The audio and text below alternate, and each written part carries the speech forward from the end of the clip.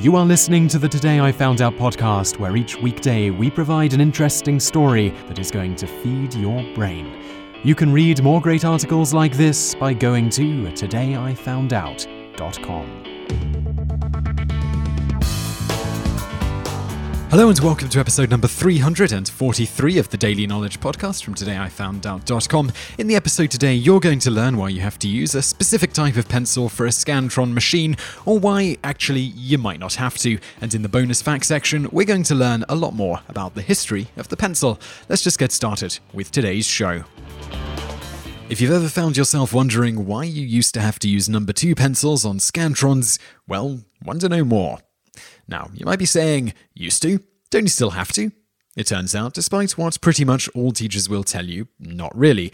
Modern Scantron systems are quite high-tech, using image sensors and sophisticated image processing algorithms. These algorithms can even pick out which oval has the strongest mark, so if your test is being processed by one of these newer Scantron systems, you could fill out every bubble on the Scantron and it would simply pick the darkest shaded bubble in each row and assign that as your answer. As such, you can use pens, pencils, and even printer toner or ink if you want to run your Scantron through a printer to mark all your answers. Pencils are obviously still preferred over pens, giving you the ability to erase your answer. Also, generally speaking, you still want to use some form of grey to black coloured marking device to ensure your Scantron form is read perfectly.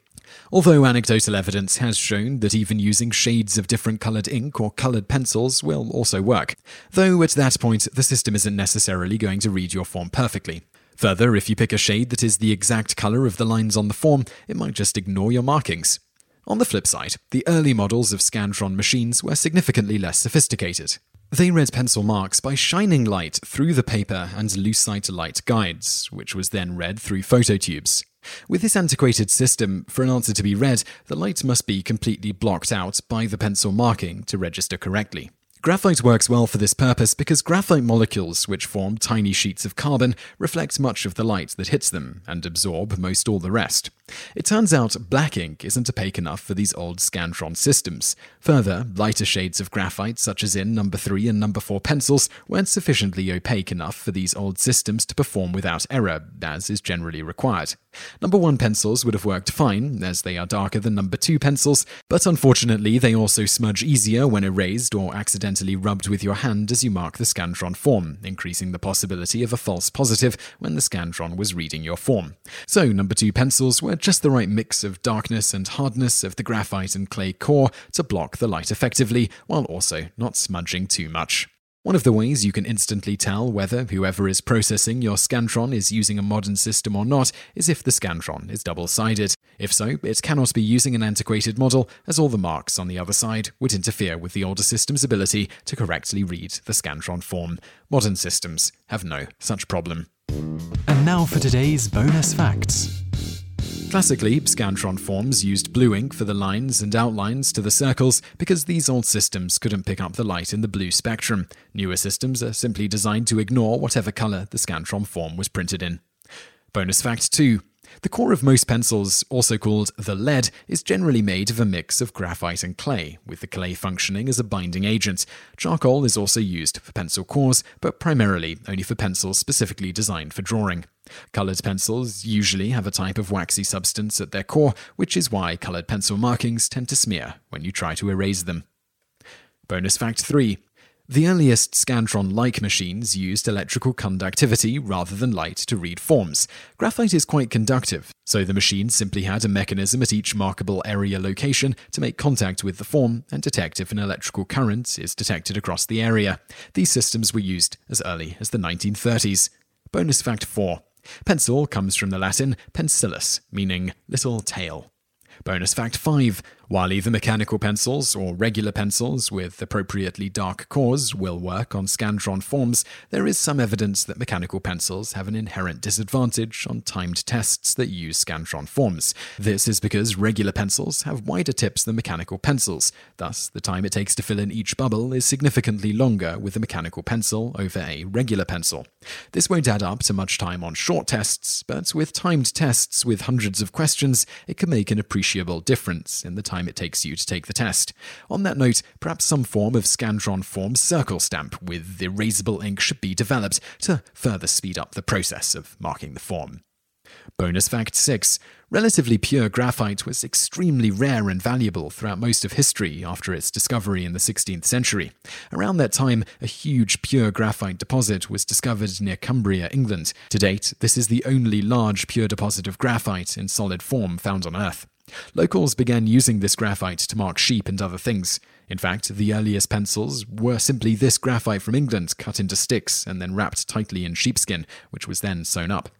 The value of this substance quickly skyrocketed, and guards had to be set at the entrance to the graphite mines. They would also periodically flood the mines when a sufficient stock of graphite was on hand, making it impossible for anyone else to steal any of it. Bonus fact 7. Graphite deposits have been found elsewhere, but nothing near the purity and quality of this English find. Due to the impurities in these other deposits, the graphite from these deposits must be crushed into a powder to remove the impurities. Eventually, a method was found to use this powder in pencil form by using clay as a binding agent, but before then, England had a monopoly on the world's pencil supplies because only their graphite deposit could be cut and made into high-quality pencil form without any other processing needed. Bonus fact 8. At this time, the graphite was thought to be some form of lead, or as they called it, plumbago, which was Latin for lead, hence why we still refer to it as lead, even though graphite doesn't contain any lead. The Germans also use this misnomer, in that the German word for pencil is Bleistift, which means lead stick. Bonus fact 9. The method for being able to use graphite powder for use in pencils was independently discovered by both Frenchman Nicolas Jacques Comte in 1795 and Austrian Joseph Hardtmuth in 1790. During the Napoleonic Wars, France wasn't able to import pencils from Great Britain, which had the only supply of pure solid graphite in the world. Nicolas Jacques Comte, who was an officer in the army, discovered that if you mix graphite powder with clay, you can then form this mixture into sticks and fire this substance in a kiln. You can also vary the clay and graphite ratio to achieve different levels of hardness and darkness. This is more or less exactly how pencil cores are made to this day. Bonus fact 10. Comte was also the one that came up with the system to use numbers to signify the grade of the pencil in terms of the hardness and darkness of the core. This system was later adopted in the United States and is known as the Comte-Thoreau system, John Thoreau being the one who helped introduce it to the US. This system, translated to the European system, is as follows. Number 1 equals B, number 2 equals HB, number 2.5 equals F, number 3 equals H, and number 4 equals 2H. In the European system, B stands for black and H stands for hard. The more B's, the softer the lead and darker. The more H's, the harder and lighter the lead. Bonus fact 11. The tradition to paint pencils yellow was started in 1890 by the L&C Hardtmuth Company of Austria-Hungary. In 1890, they introduced the Koh-i-Noor brand of pencil, which was a top-tier pencil. The name itself was after the famed diamond. This pencil was extremely popular due to its high quality, thus many other manufacturers copied the colour to make their pencils look like Koh-i-Noor brand pencils. Today, yellow is the most popular outer pencil colour in the United States and various other countries. However, in Germany and Brazil, green is the most popular colour. In Australia and India, red with black bands at one end is the most popular outer colour scheme for pencils. Bonus fact 12. Red cedar was historically the wood of choice for making pencils with. It had a favourable smell and didn't splinter easily. However, by the 20th century, red cedar was in very short supply the world over, and pencil makers struggled to keep up with demand. They also went so far as to buy up stocks of red cedar fences and other things made of red cedar to help meet demand for pencils. Due to this shortage, red cedar is no longer the preferred wood for making pencils with. Rather, incense cedar, that is typically dyed and perfumed to smell like red cedar, is used. Bonus fact 13. The idea to attach an eraser to a pencil wasn't thought up until the mid-19th century. The first patent for such a pencil with eraser attached was granted to Hyman Lipman in 1858. The metal band that attaches the pencil body with an eraser is called a ferrule. Bonus fact 14. How the cores are placed into wood pencils is as follows. An incense cedar plank is cut with several long parallel grooves. The core is then inserted into the grooves. A separate incense cedar plank is then glued on top of this first plank. The combined planks with the core inside are then cut into pencil size, varnished, and then painted. Finally, the erasers are added, as well as any text to be imprinted on the pencil. Bonus fact 15. The pencils Johnny Carson frequently played with on The Tonight Show were specially made with erasers at both ends in order to avoid accidents during broadcasts. Bonus fact 16.